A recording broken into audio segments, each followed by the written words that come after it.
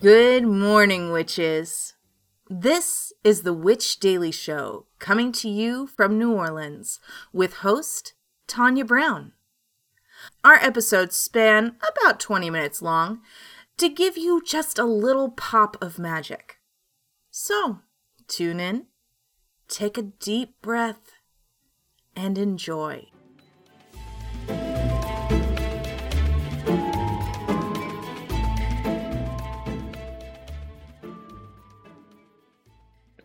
Good morning. It is March 23rd, 2023. It is Thursday. I am Tanya, and this is the Witch Daily Show. Today's episode is brought to you by the magic of trees. So let's get your day going with a little magic. Our quote of the day is, "Or maybe spring is the season of love and fall the season of mad lust. Spring for flirting, but fall for the untamed, delicious, wild thing," by Elizabeth Cohen. So we have been drinking Witch's Cupboard. It's just a really great tea for this allergy season. So Witch's Cupboard is named after the debris at the bottom of a witch's cabinet. It has chamomile and peppermint and rooibos, and it is just absolutely amazing. So we talked about chamomile last week. This week we're talking about mint. So we already went through the magical properties. What else did we do? I think we did. We did magical properties, then we did medicinal properties, and now we're doing culinary. So this is from thespruceeats.com. So mint is an aromatic herb produced by various species of the mint plant. It's native to Eastern Mediterranean, and mint gets its name from the mythic nymph named Mint. Jealous Persephone turned her into a lowly mint plant after she had an affair with Pluto, the god of the underworld. The mint plant is common and a favorite of many gardeners, and so it's really easy to grow. Yes, I also heard it will completely take over. If it's in like a pot or a planter with another herb, like it'll completely just take over and like destroy the other herb. That's what I hear. Okay, so in cooking, fresh mint leaves are usually cut into ribbons and added to recipes. So a stalk with a few tender leaves is placed in hot or cold beverage. It can be crushed or muddled to release flavor. Dried mint leaves can be added to sauces or stews as they simmer. And mint extract is used to mint flavor baked goods or confections, such as like hot chocolate. So there's a whole bunch of things you can make with mint. Traditionally, it complements lamb or poultry. It is widely used in Middle Eastern and Greek dishes, including salads, side dishes, sauces. My personal favorite is there is this salad I got off TikTok like last year, and it is to this day one of the best things I've ever eaten in my entire life. It was delicious. I looked forward to eating it every day. It was so healthy. I felt so good after it. But basically, it was like this salad made with like farro, pistachios, mint, cucumber. I added chickpeas, I think, to it or chicken. Oh, it was absolutely wonderful. So, yeah, I'm a big fan of mint in salads.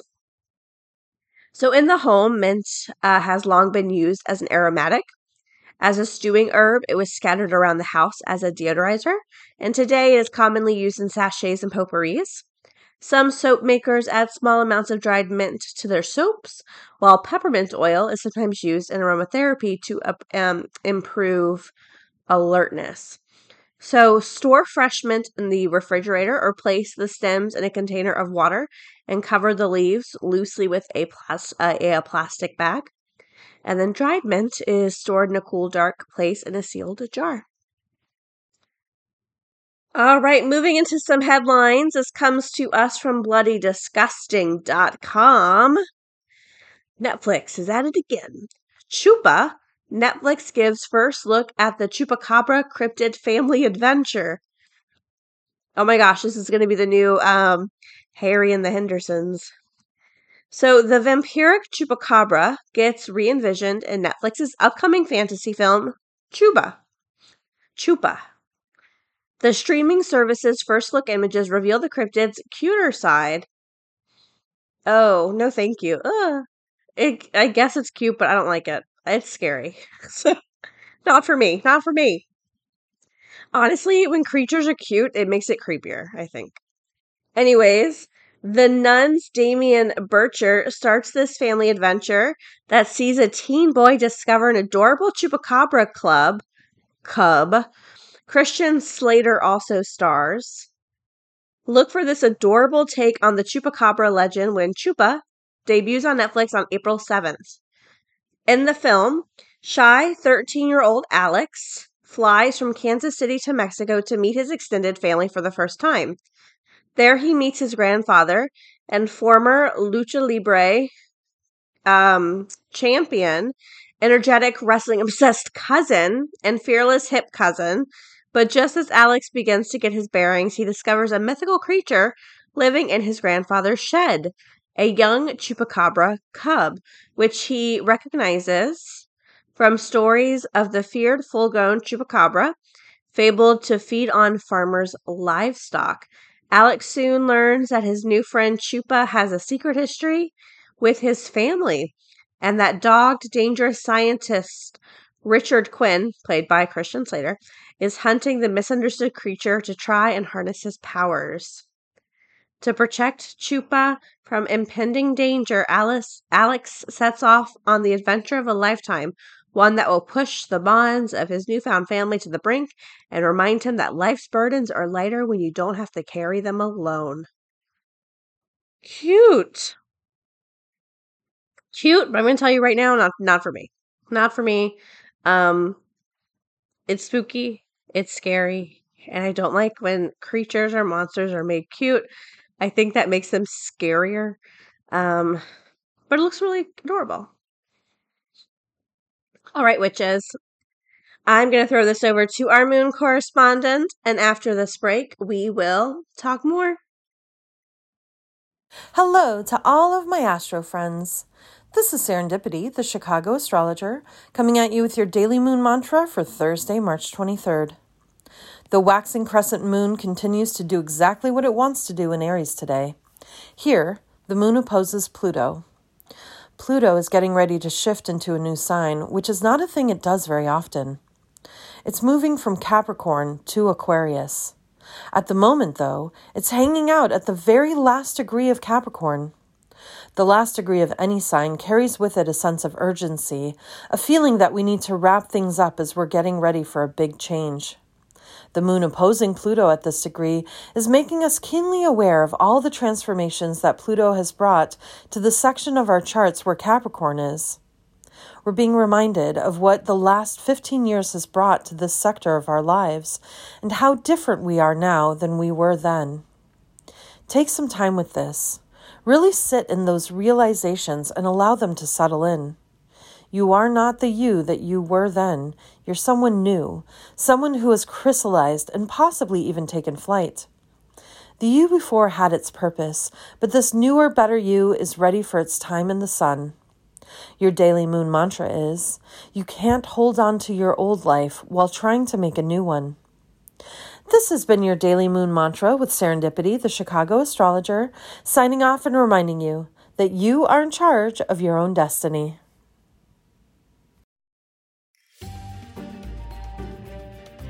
The Magic of Trees is not just a book on tree magic. It is about drawing on the strength of forests and tree energy to better connect with ourselves, other people, and the world around us. Each chapter reinforces meditations, spells, and rituals that will reconnect humanity with its roots at every stage of life. These practices take a hands-on approach to life and spiritual work. They lead to individual self-awareness and fulfillment through healthy, natural practices. Plus, this text has the added benefit of fine-tuning spiritual tree connections, which never stop growing. Find The Magic of Trees wherever books are sold.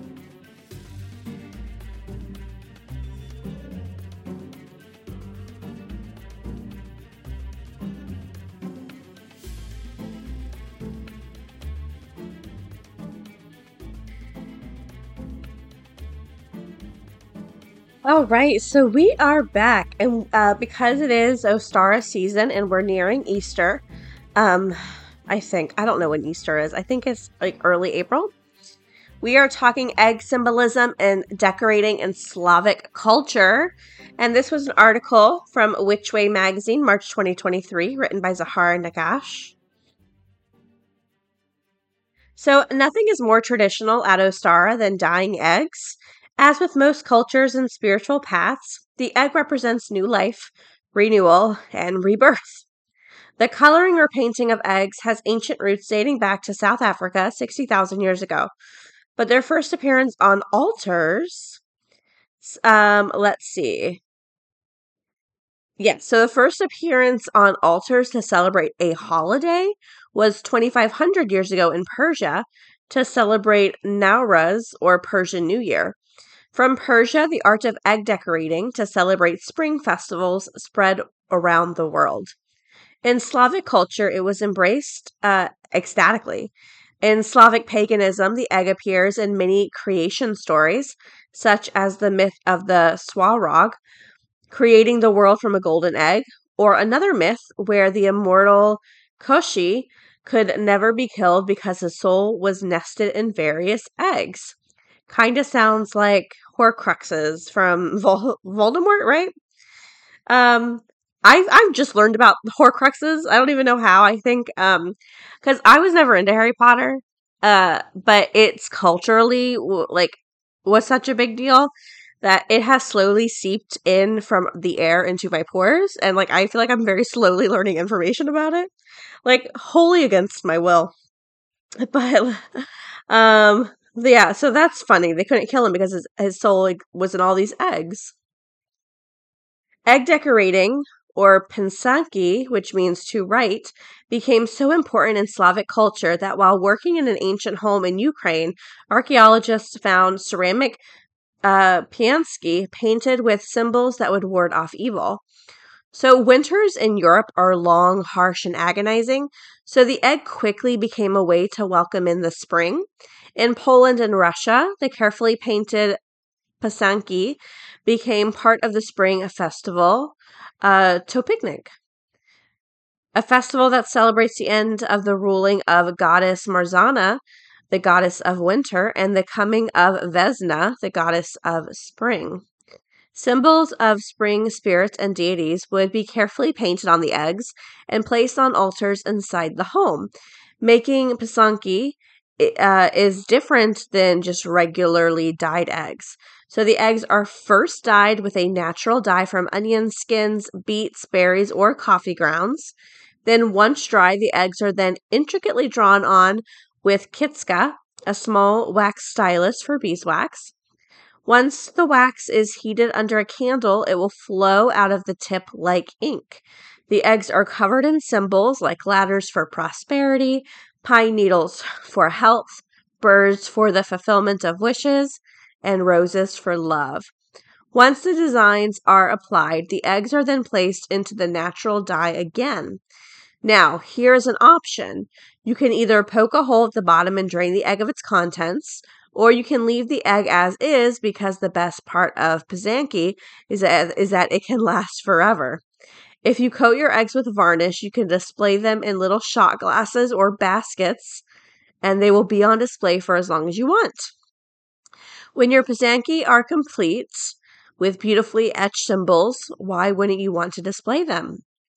So one of the best parts is that anyone can do it. It's a beautiful way to welcome in the spring and add your symbols and meanings to them. Several websites sell kits as well as Etsy and Amazon, and you don't have to make them to celebrate spring.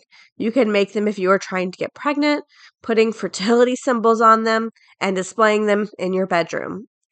If you want to absorb negative energy in your home, you can create Pizanki with symbols to draw the negativity into the eggs. This spring, take your egg decorating a step beyond and learn the ancient art of Slavic Pizanski. Take an ancient tradition and make it your own. Happy decorating. So, Zahara is a fourth generation Russian witch. She is the owner of Snake and Bone and the founder of Pagans Behind Bars Project. She currently resides in Richmond, Virginia. and can be found at snakeandbone.com. So I thought that was really cool. We can find, I love learning about like how different cultures like all kind of do something really similar. I think the more we can learn about that, the more we can realize that like we're all just one group of people, and that like, I don't know, there's just a lot of hate in the world. I mean, this is a very classic thing to say. Like, it's not, it's not world breaking news, but I like that we all have really similar practices in all of our cultures. I think it's really neat. All right, witches, thank you for, again, dealing with my allergies. They've been really terrible. I'm trying to work through them. I'm going to Google, like, what I can do to make my allergy medicine just more potent. I don't know, but it's definitely rough. Anyways, the pollen's really, really bad here. I think I read somewhere that, like, the pollen here is one of the worst, like, anywhere. So, however, we are wrapping up this episode of the Witch Daily Show. I want to give a shout out to listener Sarah H. Sarah, you opulent mystical leprechaun. River, you scrumptious luminous sun goddess. Tara, you dreamlike glorious wendigo. And finally, Charlotte, you playful tenacious garden nymph. Thank you for so much being Patreon supporters. I really, really appreciate it. And that's all I've got for you today. Don't forget, on Sunday, we have our Patreon. I have Witch Chat, but I think it's a live show. I don't think it's Witch Chat. But, oh yeah, it is. It's live show. Sunday, for our Patreon members, 9 p.m. Eastern, 8 p.m. Central, I'm doing a live show recording. So, check that out. And that's it. Don't forget, any books, texts, headline sources, anything we've referenced today can be found in the podcast episode description or witchpod.com, and we will talk again tomorrow. Oh, also, don't forget, if you're a fan of Yellow Jackets, it premieres tonight. What? So excited. Witches, we hope you have a wonderful day, full of joy and gentleness and confidence. Links for this week's episodes, our website, Patreon, along with a free daily card pull can be found at witchpod.com. One stop for everything we talk about. Now, take one more deep breath and have a great day. I had an abortion when I was 15 years old in my home state of Arizona in 1994. It was not a decision that I made lightly, but I have never for one moment doubted that it was the right decision for me. But so much has changed in Arizona and many other states since then. If I were that same 15-year-old in Arizona today legally, I would have to get parental consent. I would be forced to undergo a medically unnecessary ultrasound, go to a state-mandated in-person counseling session designed solely to shame me into changing my mind, and then take a state-mandated 24-hour time out to make sure I really know what I wanted. And finally, I would be forced to give the state a reason why. Well, here is mine. It is my body, not the state's. Women and their doctors are the ones that are in the best position to make informed decisions about what is best for them. No one else. No bill that criminalizes abortion will stop anyone from making this incredibly painful decision. These bans will not stop abortion from happening, but they will drive women and girls and people into the shadows, which is what this has always been about, shaming and controlling women's bodies. In the week after I shared my story on my show, women were coming up to me in the street, in the supermarket, at my gym, with tears in their eyes, thanking me for my bravery. But the word brave didn't sit right with me. Why is it brave to speak to an experience that millions of people around the world throughout history have gone through? And then I realized it is considered brave because as women, we have been taught to feel shame about our bodies since birth. I am so sad that we have to sit here in front of a row of politicians and give deeply personal statements, because the why doesn't matter. It should not matter. I am a human being that deserves autonomy in this country that calls itself free, and choices that a human being makes about their own bodies should not be legislated by strangers who can't possibly know or understand each individual's circumstances or beliefs. I'm here today to help destigmatize a legitimate medical procedure and continue to encourage women not to allow themselves to be shamed for their choices. And finally, I am here today for my two little girls, Birdie and Cricket. My dream for them is that they will live in a world in which women are truly equal with complete control over their own reproductive health. That is the dream I hold for all people, regardless of their privilege or parents or what state they live in. That dream is slipping further and further from reality with every ban passed. I hope that you, our elected leaders, can help us reverse the tide.